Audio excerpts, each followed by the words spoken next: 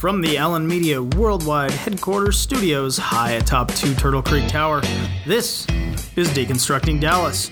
Greetings, everyone. I am Ryan Trimble coming to you live from the heart of Dallas, Texas, joined today by the very well-dressed, very dapper Shawn Williams. Shawn, good day, sir. What's up, Ryan? I did get the memo. It is suit with no tie day here at Allen Media. Maybe we'll have to post this, to the Twitter.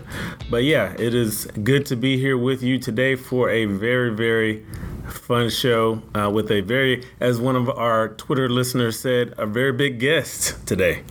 Absolutely. And as you know, no ties used to be what I used to call Casual Friday. Even when I first started here, I think I may have seen you wear jeans to the office once, maybe. That's a big maybe. Yeah, that's a very big maybe. And I think it was maybe the day that we went to Frisco to put out the Santa hats. Maybe you had on jeans that day. Yeah, Suzanne Massey, our great client over at SMU, said, please don't wear a suit to do this. So I obliged and did not wear a suit. It was kind of funny because then there was a guy out there with the suit who was also putting Santa hats out That's of the right. stadium. But it was not me. It was not you. But as you know, Shawn, as the vice president, Mike Pence said when he was in town recently, he's from the Joseph A. Bank wing of the Republican Party. And I think that applies to me as well. And I'll send you the coupon for 70% off. You have sent me some Joseph A. Banks coupons, and we both ended up shopping there in Austin when we were down for an event that we did down there. So. It was a fun event. It was a little cold that night, but we were getting ready for the launch of the African American History Memorial. And the unveiling of the very, very timely, well-done, well-placed memorial that is on the grounds of the state capitol, something that we will be talking to our guest about, and she is 13-term state representative and chair of the Texas Legislative Black Caucus. Helen Giddings is going to be joining us a little later. That's right. Very excited to sit down with Representative Giddings. I've known her for, I got to know her early on in my legislative career. She used to serve as the co-chair of the Dallas area legislative delegation. She was the Democrat co-chair. My boss, Chairman Dan Branch, was the Republican co-chair. So having worked with Representative Giddings for a long time, I'm excited to get to sit down with her. And I know you've also done a lot of work besides the African American History Memorial with Representative Giddings, Shawn. And we are currently working with Representative Giddings on the Dallas Women's Summit that she's going to be talking about here when we get to speak with her. I wanted to jump before we talked a little bit more about Representative Giddings on something that I introduced you to on a professional level here because we are really into research here. We want to make sure we are up to date on the latest and greatest trends in our industry. And so I just dropped on you the Wendy's mixtape. Yeah, let's talk about industry trends. This thing is solid gold. It's delightful. If you haven't listened to it, you need to go online and check out the Wendy's mixtape. Shawn, thank you for bringing it to my attention. Let's just drop a couple of bars right now. Let's let Wendy hit us with some of that hot fire. Sounds good. You gonna get that work. Red hair with some pigtails, better check the score of these meal sale. Now that's better, I'm so clever. My bar's chilly, better grab a sweater. You block my tweets, can't squash the beef. Now you check my feet and your eyes swelling. How you love that? These straight facts, tryna take the swag, but we don't want it back. I'm a boss chick, and they hate with that, but we tried your food, where the flavor at? You number one, that's A-Joe. Why your ice cream machine always broke? Why your drive-through always slow? Why your innovation just can't grow? It's Queen when you need to say mo. Nope, that Baconator go crazy. That spicy chicken go crazy. You can take a fry, dip it in a sauce, and still be so tasty. Them little tweets don't face me. McDonald's be so I think we both have talked before about the Wendy's Twitter feed and how responsive they are, how reactive they are, and how they are not afraid to go after their competitors. They will lay the smackdown on Twitter. It's a great follow. If you need some snark in your life, go follow the Wendy's Twitter feed. It's hilarious. Yeah, I would, again, encourage anyone to go check out the Wendy's mixtape. It is available on Spotify. We Beefin'. with some great tracks like Rest in Grease, Holding It Down, Twitter Fingers, and 4 for $4. So, but back to our guest. I was really enlightened by a press conference that we went to where we were able to engage some of our clients with Representative Helen Giddings on something she's very passionate about, and that is lunch shaming.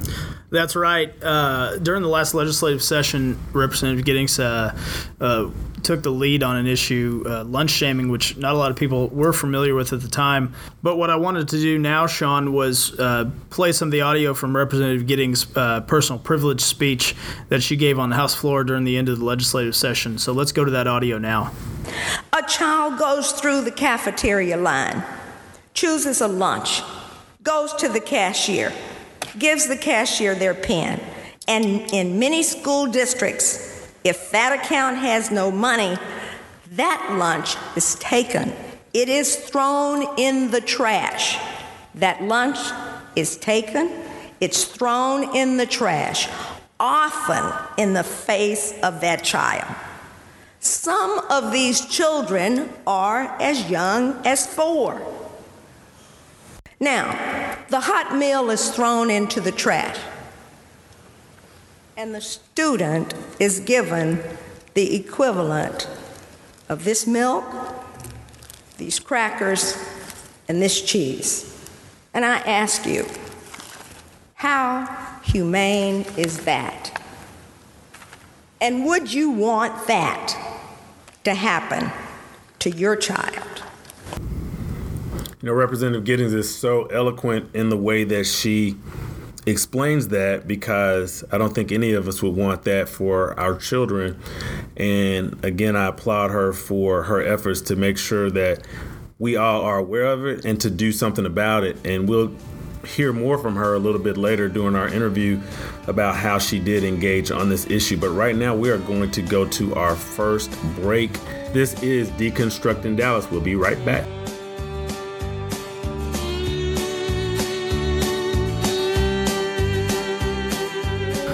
Hey everybody, Ryan here. I know it's almost baseball season, but let me tell you what, I'm already looking forward to getting back out on the boulevard and then getting into Gerald J. Ford Stadium and seeing the mighty Mustangs of SMU take to the field to kick off the Sonny Dykes era. And right now, you too can join me. For just $99, you can be the proud owner of season tickets for SMU football. That's right, $99 gets you in-zone seating for all home games for the 2018 season. This includes great matchups like games against TCU, the University of Houston, and Memphis. So log on today, smumustangs.com, or call 214-SMU-GAME today. That's right, $99 season tickets for SMU Mustangs football. Pony up!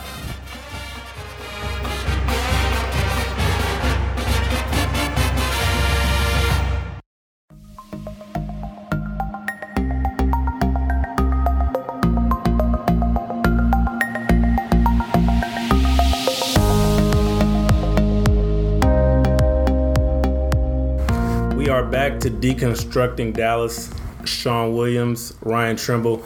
We are very honored today to talk to someone that we've had a chance to work with on multiple occasions in our time with Allen Media. And we are here in the office of State Representative Helen Giddings, representing House District 109, the 13-term representative, as well as the chair of the Texas Legislative Black Caucus. Again, it is Representative Helen Giddings. Representative Giddings, thank you for spending some time with us today. Thank you both very much for having me. I'm delighted. Well, Representative, it's a pleasure again to be with you. And I first got to know you during my time with Representative Dan Branch when you were the Democrat co-chair of the Dallas area legislative delegation. Chairman Branch was the Republican co-chair. And so I was privileged to see part of your illustrious career and see some of the great things you've done. But what would you say? I wanted to just get your observations on what's changed in the legislature, just your sense of the legislature overall, and look into your crystal ball into the future.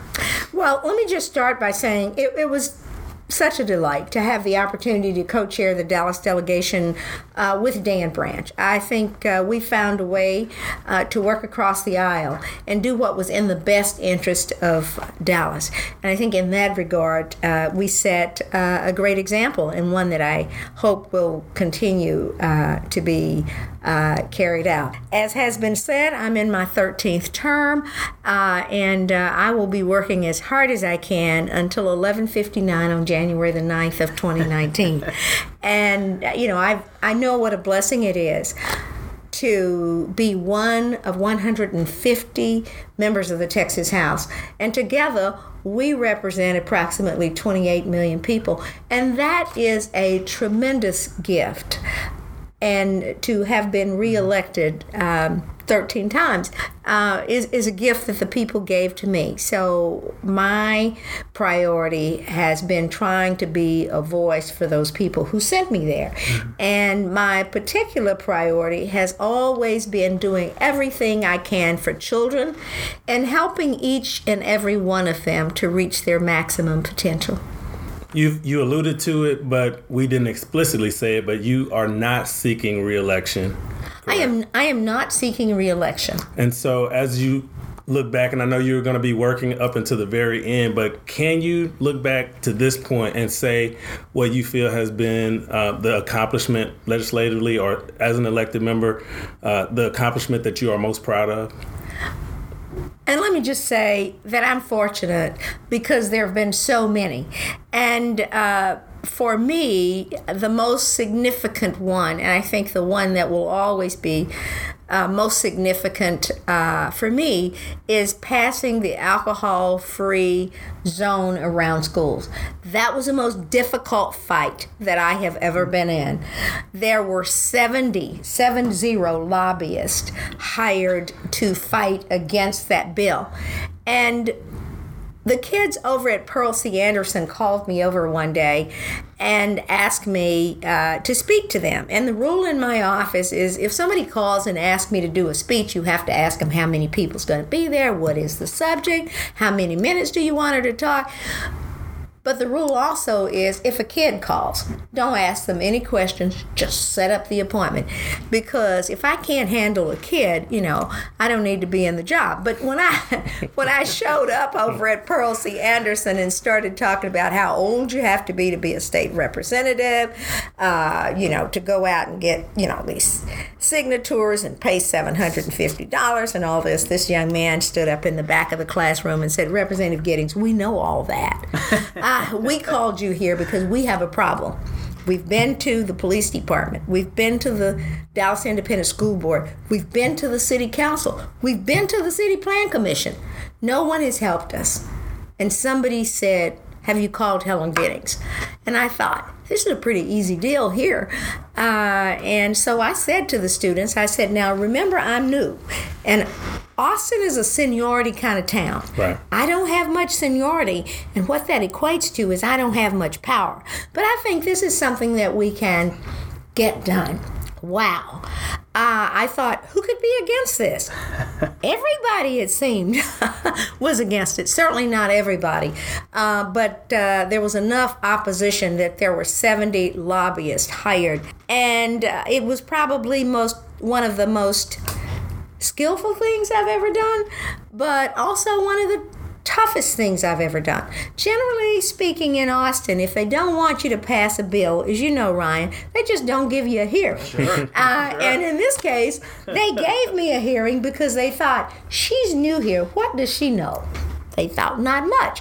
When they came into the hearing room, every television station in the state of Texas had a camera there. You could not even get in the room, barely, for the cameras. Every news outlet was there. Steve Bartlett was the mayor. He testified. The police chief was one of my witnesses. He testified. John Wiley Price testified. Royce West testified. Jesse Jones testified. Charlotte Mays, who was the city council person, testified. Diane Ragsdale testified. The president of the Homeowners Association testified. And 46 kids. And even then, I couldn't get the bill passed. They kept the bill tied up. And in order for me to pass that bill, I had to go out and work with 2 constitutional lawyers, and they came and gave me a way to actually amend the alcohol beverage code through the education code.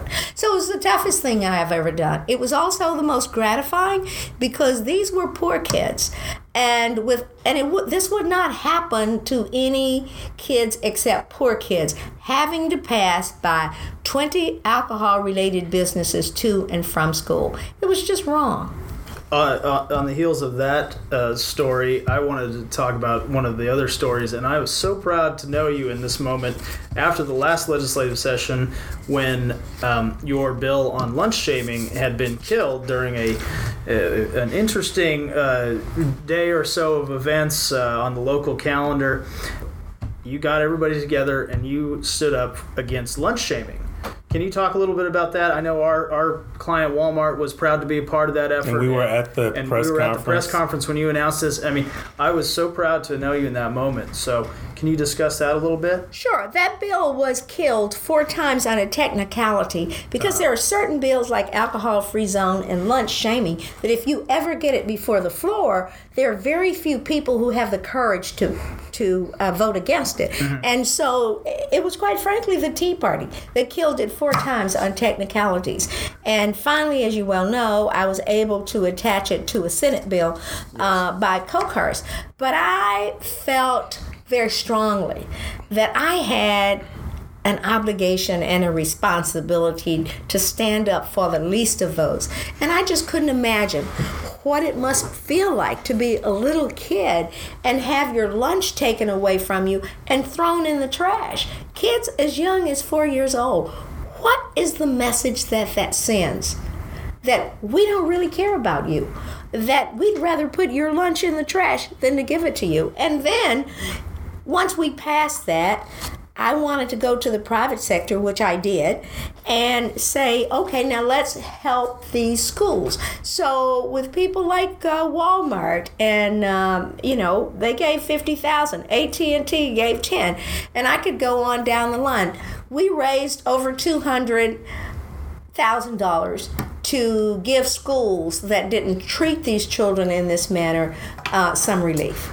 So I was very proud of the private sector for coming forth, and I was very pleased because, you do that to a kid, you basically diminish their self-esteem, you embarrass them in front of their peers. That is something that doesn't go away the next day or the week after that or even next month. Right. It's something that can follow them for life. Well, Representative Giddings, not only are you not running for re-election, but also Speaker Strauss has announced that he is not going to be running for re-election. So we're going to ask you to kind of get again into the future predicting. Well, maybe not predicting, but just how do you see the speaker's race playing out? Because there have already been folks some who have announced that they are interested. Some are asking around. So how do you see the process playing out for the next Speaker of the House? Well, I think we're going to have more people who are going to enter this race. Right now we have Phil King, we have John Zerwas, and Tan Parker. John Zerwas, whom I've worked with on appropriations, would be a heck of a great speaker. I would not want to, place odds on his chances of getting there, but he would certainly do a good job. Phil King is very interesting in that Phil King came into the legislature as a moderate Republican and somebody who tried to work with everybody. And as we've seen the Tea Party and Empower Texas and all these groups come along, this is my opinion. Phil didn't tell me that, but I've seen Phil move, more to that ultra conservative. But the one thing he has going for him one of the things is integrity. I mean, Phil's word is good. I've worked with Phil on a lot of things, including this lunch shaming, including resource officers in schools, things that, a lot of Republicans would sort of shy away from and say no to. But if I went to Phil and talked to him about what it was I was trying to do, he was independent enough to take a stand against the majority of the Republicans.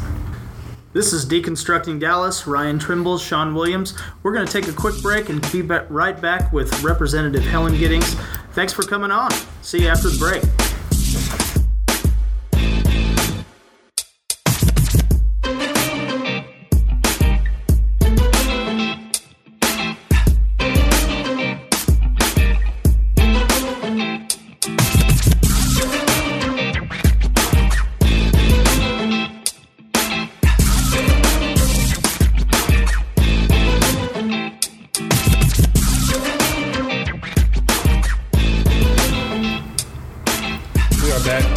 Deconstructing Dallas. I am Shawn Williams. We are talking to the chair of the Texas Legislative Black Caucus, State Representative Helen Giddings. And Representative Giddings, I wanted to talk about one of my first memories in work. Well, my very first memory working with you is that you called me one evening October of 2016, and you told me about a project you were working on, the Texas African American History Memorial, to be built on the grounds of the Texas State Capitol. And I was not long in my job, and you talked about needing someone to work with you as far as the program, as far as media outreach. And I thought, wow, first off, I'm on the phone with Representative Helen Giddings, but I need to get past that and think about the job that I'm doing. But I can say without a doubt that has been one of the most significant events that I've had a chance to work on in my career.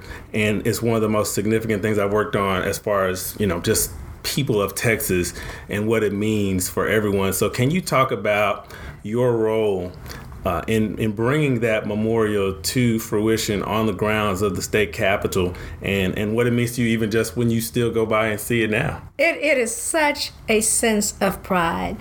When I passed by that memorial, my eyes almost always well up with tears, as it might right now, because on the whole Capitol grounds, there was no monument, no statue or anything that spoke to African Americans and their experiences in Texas. And there were Confederate monuments and all kinds of monuments all over the place. And it was actually Al Edwards who came up with the idea of a Juneteenth monument. And once we got to thinking about it, we said, but African Americans are more than Juneteenth. We need to talk about the whole African American experience, from the first person who was black who set foot on the soil of Texas to the recent past. Obviously, we could not talk about anybody who's still alive because we have a rule in House administration that says no one who is still alive can be on a monument. So it was a project that was a long time coming. We got the Juneteenth monument. It wasn't what we wanted, but Al Edwards started that, and he will always be the father of the idea. And then the state was willing to appropriate enough money to pay for half of it, and we had to raise the money to pay for the other half. And as you can imagine, the prices keep going up as you go the longer the project goes. And so it looked like something that was just a dream. And then Sylvester Turner was elected chair of the Texas Legislative Black Caucus, and he said, Helen, we need to do this. We need to make this happen, and I need you to play a pivotal role in this. I know that you can raise money for charitable causes, and you need to put this one at the top of your list right now. And so we were able to raise the money and hired Ed Dwight out of Denver, Colorado, to design this statue that is absolutely, totally magnificent. It's amazing. It is amazing. It really is. We are so proud of it. We just don't think there's anything comparable in any state around the country. And I take so much pride in that, because now we believe that it is the most visited monument on the Capitol grounds. Maybe that's because it's new, but also maybe it's because people have never had an opportunity to really look at the kind of contributions that African Americans have made in this state. And so, it's all the way from boxing with Johnson to music with Scott Joplin to Bessie Coleman in aviation and astronaut. It gives a real good glimpse of our contributions in the state of Texas. It's an incredible monument. I got to visit the Lorraine Motel recently up in Memphis, and I in the lobby they have a not similar, but they have a monument, and it made me think back to the opening of that monument. And you had mentioned Sylvester Turner, and I know he was a key player in that. Former state representative Sylvester Turner, now mayor of Houston, Sylvester Turner. I wanted to ask you, because I know you all were desk mates for a long time. You said 20 years. Yes. And I know y'all's relationship has been long, and you've worked on a lot of projects together. So can you tell us a little bit about Mayor Turner and your working relationship with him? Well, let me tell you how it started. I was a freshman, and I was told that freshmen couldn't pass bills. And I thought, this is a great opportunity for me to get a heck of a lot of practice, and I'm going to be ready, when I become a sophomore. So I just started filing these bills, and they just started giving me these hearings. And much to my surprise, these bills started coming out of the committee. And they were going to be on the floor. And I was like, oh, my goodness, what do I do now? They weren't supposed to come out of the committee. And the first bill that came to the floor was a linked deposit bill, which Texas hadn't had at the time. And it was a bill that was intended to help minorities. You said to the bank that if they did certain things in terms of minority businesses, then the state would make more deposits in their bank and that kind of thing. So I literally stayed up all night long practicing my presentation, recording it, determining where my voice should go up and where it should fall. And I was presenting that bill, and I was waxing eloquently. It's probably the best presentation I ever made, and it probably should be, because I've never practiced one that long. And so this person walked up behind me and said, "Move approval and sit down." And I didn't know him from a bar of soap, but I did move approval. And instead of sitting down, I went over to his desk and I said, "Is there a problem? I don't think I really know you." And he said, "Well, were you trying to pass that bill, or did you want to show these people how eloquent you are?" And I said, "Well, I wanted to pass the bill, and I thought I needed to explain it." And he said, "I think what you were just about to do is to wake these people up, and you were about to lose the bill." He said, "Half these people out here are asleep. When a freshman gets to the mic, they don't pay you any attention because they don't think you're passing anything worthwhile, or you wouldn't have gotten it to this point." And so that started a friendship that lasted until he left to run for the mayor the third time. The first two times, obviously, he didn't win. And the third time, he was very successful. But we were desk mates. In the Capitol, we were suite mates. Our offices were right next door to each other. And our condos were next door to each other in the same building. So much of what I have done early on, I did in partnership with Sylvester Turner. Many people don't know until today that there's an urban institute at the University of Texas that's set up specifically to study issues that have to do with African Americans in the state of Texas. And each year they're supposed to put out a publication, The State of African Americans in Texas, as it relates to education, as it relates to economic development, and that kind of thing. It's a deal that Sylvester Turner and I worked out. We also worked out a deal where there would be $2 million endowed chairs in the Department of Black Studies. And those were great partnerships because I'm very good at concepts. Not quite as good in my mind as negotiating. So Sylvester would say, okay, Helen, so, you say we need this institute. Yes, this needs to be part of what we leave behind. This needs to be a part of our legacy. This needs to be a part of what we think is going to be a boost to the Texas Legislative Black Caucus in the future. So he said, okay, put it down, show me what it looks like, whatever. So I put my concept down, what it looked like, how much money it was going to take and whatever. Passed it off to Turner, and he said, okay, I'll go meet, see if I can work this out. So he came back and he said, I worked it out. It's a deal.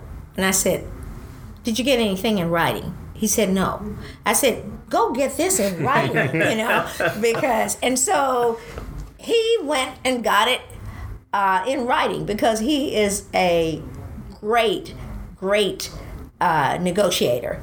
And that was a big win. And to this day, most people don't know about it because, President Powers, he sold it as his idea instead of as our idea, and then we were okay with that. We didn't care about getting the credit. We just wanted to get the deal done. It's all part of the negotiation. Yes, and so the Urban Institute sits there today, and hopefully it will grow and play an even larger role in terms of trying to move this state forward as it relates to diversity.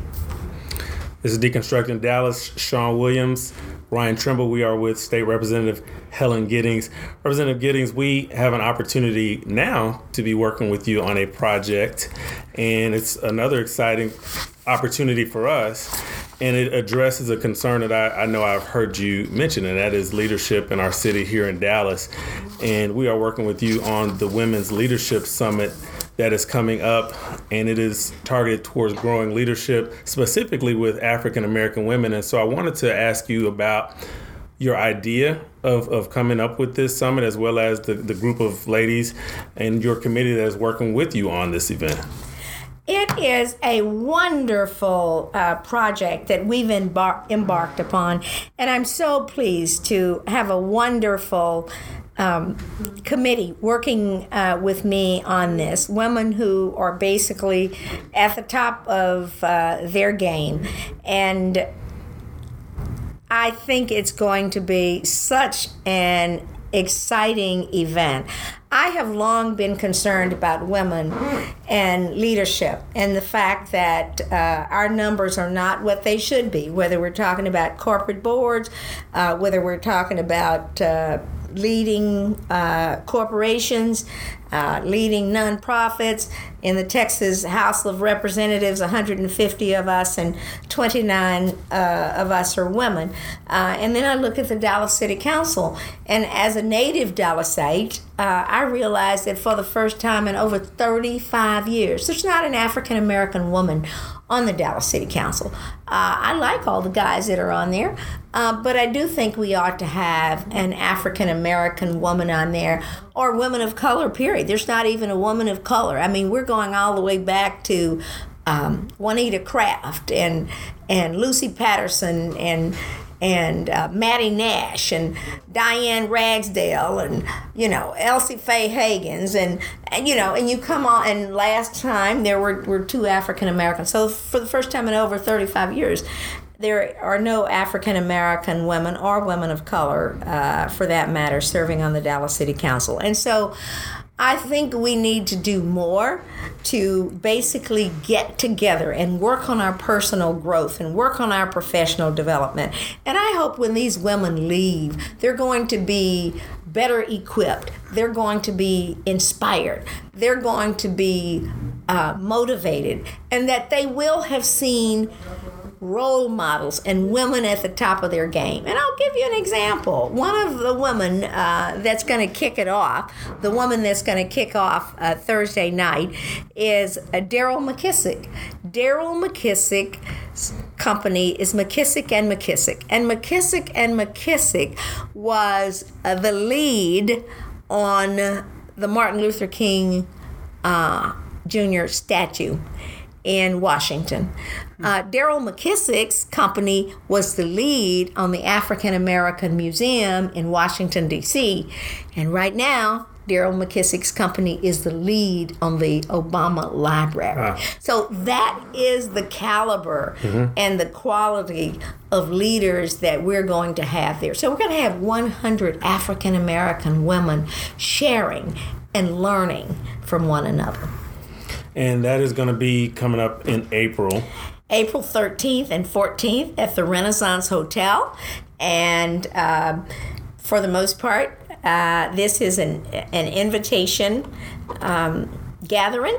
And if there are people who want to self-nominate, we're happy to have that happen. Well, I can say if anyone does want to self-nominate, you can email info@dallaswomensummit.org. If you want to take Representative Giddings up on her offer, info@dallaswomensummit.org.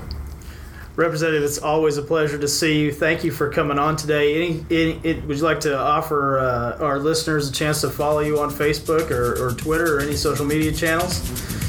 I know, but it's delightful to be here. Sounds good. Well, thank you so much for your time. This is Deconstructing Dallas. We will be right back to close out our show right after this short break. Thank you.